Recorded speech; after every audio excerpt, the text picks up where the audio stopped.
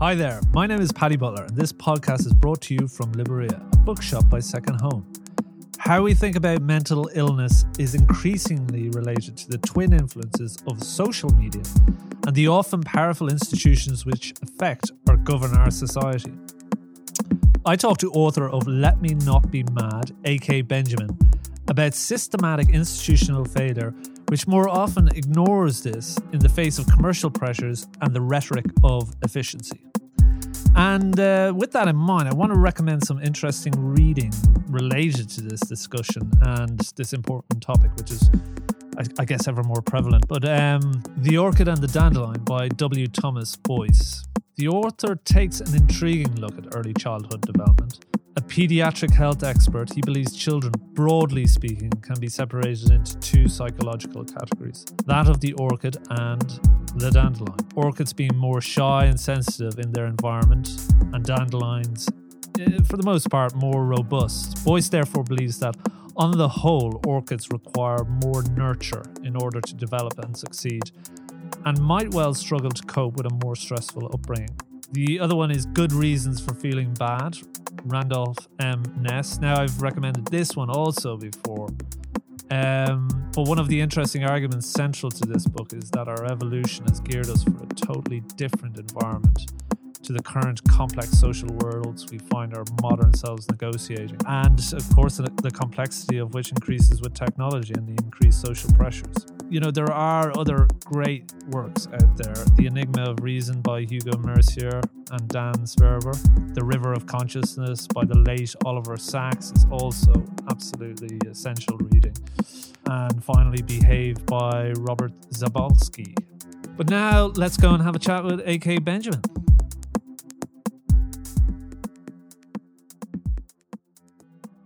You know, you can see that the more something specializes it specializes itself into a corner, then the less able, then the more susceptible it is to a kind of mechanized management consultancy, kind of box and arrow, mechanical sort of epistemology because people lose the ability then to sort of talk outside of their respective boxes.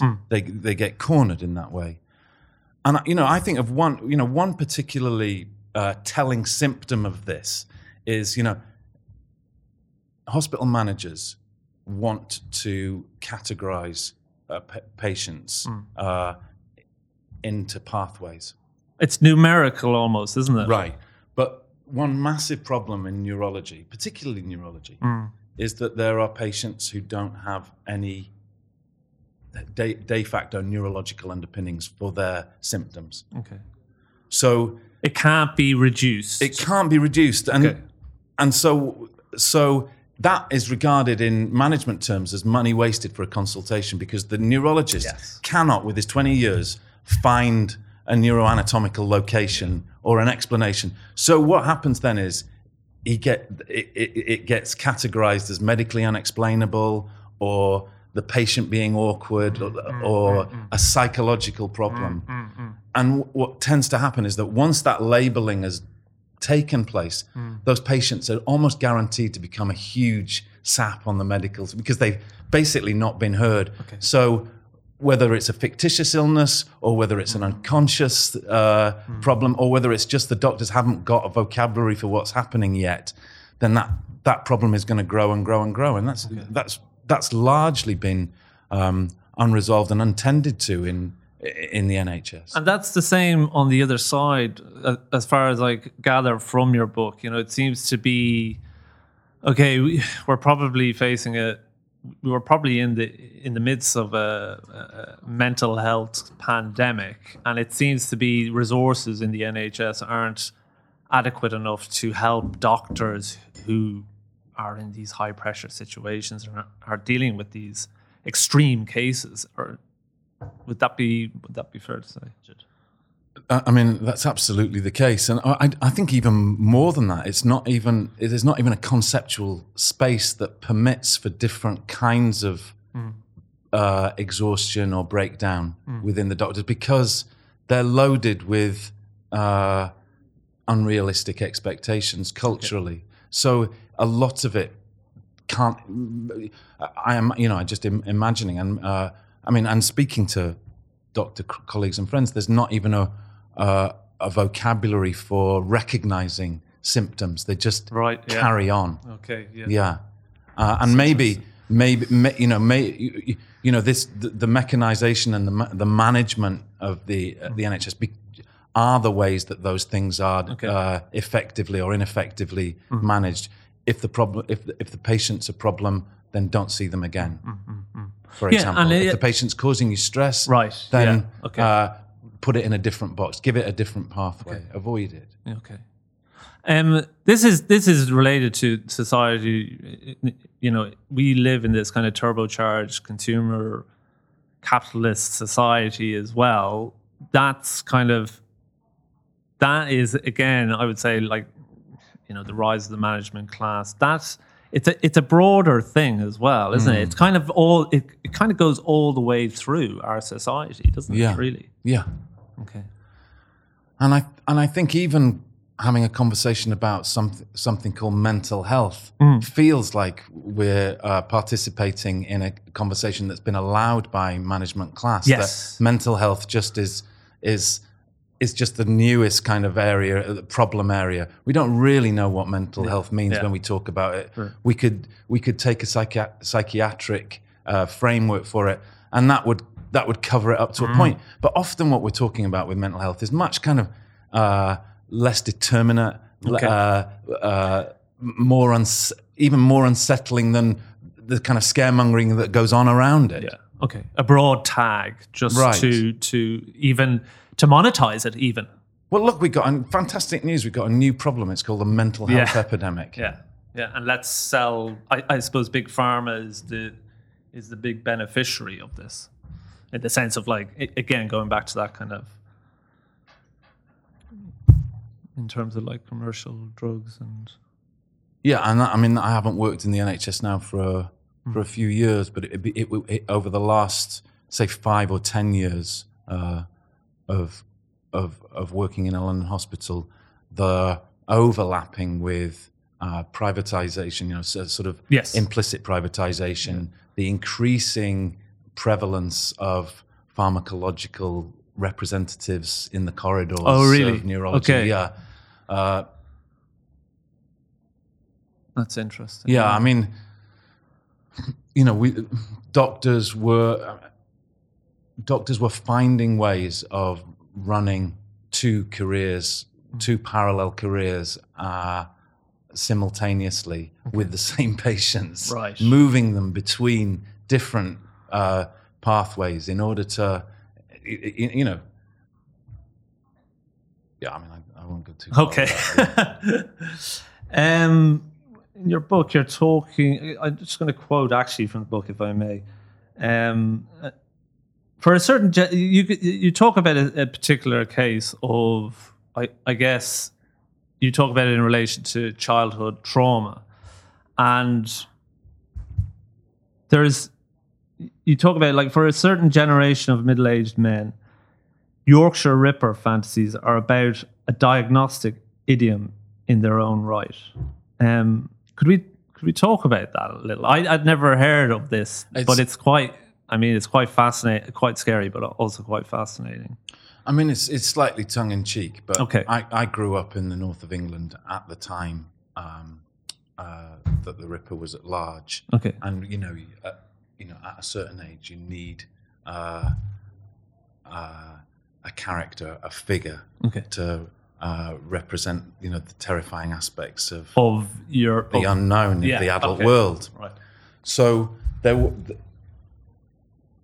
we were in the middle of a very real psychodrama where women were getting murdered in horrific ways, and it was obvious to everyone that the police were, nowhere near catching them. Yeah. And my father was, along with many men, was stopped and questioned on 2 occasions by the police. And, that opened, I didn't have a particularly close relationship with my father, so it opened up a kind of possibility. And accentuated the distance between us. That this man had been, and he wasn't getting on well with his wife. What the fuck? And my father liked going out for a run very, very early in the morning and late at night, and would come home drenched, covered in sweat. So now that's a sort of a very biographical level, but autobiographical level. But there's a psychoanalytic writer from the British School of Object Relations called Christopher Bolus, who has written a chapter on how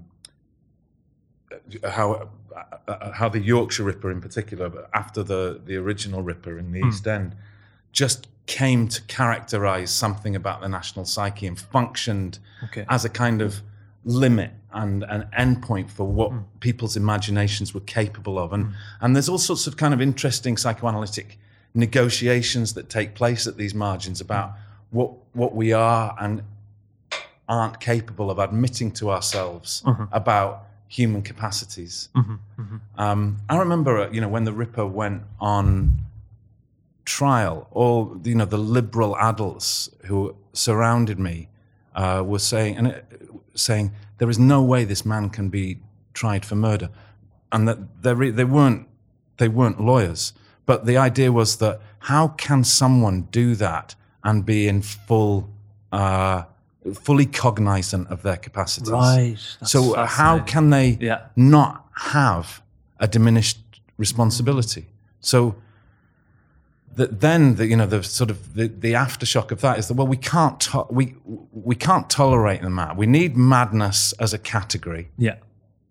But we can't, if madness behaves according to its nature, we can't not cover it within our legal structure. So to have diminished responsibility means that we're letting these mad people off. We have to give them, that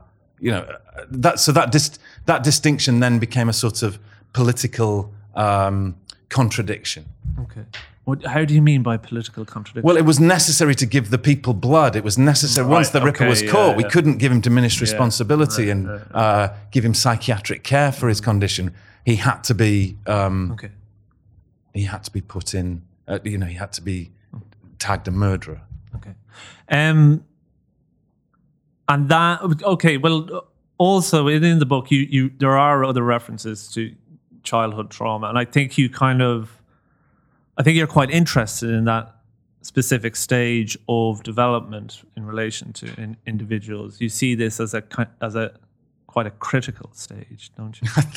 There's a lot in sort of developmental psychology and in developmental neuroscience that bears up taking a huge and disproportionate interest in those early years in terms of brain formation and individual regulation. Okay, but just in relation to relationships. Yeah. Mother, father, child. I certainly became very interested in the way that early attachment relations map onto adult psychopathology. Okay. Yeah, and there's a big literature on that now. Okay. Because you have an interesting you even call it a theory yourself. I think you describe it as, a child displays anger, maybe displaying that over and over again is a response to an inconsistent response of love from a mother. Right. So, as in a prediction of. So one approach to this is to understand children's behavior as an attempt to make the environment as predictable as possible. Yeah, and unpredictability. There is. I think it's Patricia Hainsworth. She talks about how children who've got a de facto terrible attachment to their parents, where even if there's horrible things happening, if those horrible things are predictable, then those children prognostically do better in the long term as adults in terms of really adjusting than ones that have inconsistent parental response to the child's need. And so what you may get in those children, what I imagine in the book is how children unconsciously will then sort of lose the exchange rate of feeling and behavior and amplify it if it's not predictable, in order to try and secure predictability from the parents. So they become unconscious actor, and there's a big theme in the book about theatre and acting. So those children are forced into a kind of performance of their feeling, which becomes inflationary, and as the unpredictability ramifies, the performance has to grow increasingly operatic. So when you then meet anger in that child as an adult, there's no actual relationship between the currency of the feeling and the display. Okay. Do you think so? Has it changed that relation, that predictability? That use or trying to manipulate what's coming down the track. Is there a change then in how the adult? Well, as a child, you're in. It's not a monologue, but it's a tiny theatre with an audience of 2 or 1, and then you're in a kind of open air. As an adult, you're open air. Yeah. You don't know who's the audience. You don't know. You're pretty sure that no one's ever going to listen. It's quite random. And you can shout in the middle of Hyde Park as loud as you like and say what you like, and maybe the only attention you'll get is from the police. Okay. The last thing I wanted to ask you, if I can, you tell a story in the book related to your daughter who has an accident, and you're rushing her to the hospital, and you're discussing with the doctor whether it would be appropriate to have her head scanned because she's hit her head, or you think she might have hit her head, or you're kind of postulating that it might be something else altogether, tumor. And there's this terminology that you use, which is kind of interesting: false positives and false negatives. Could you talk about that a little bit in relation to that conversation that you're having with that doctor regarding your kid, and I guess the sometimes displacement that we all feel in those situations where, again, going back to that whole relationship between individual and doctor. Yeah. So this was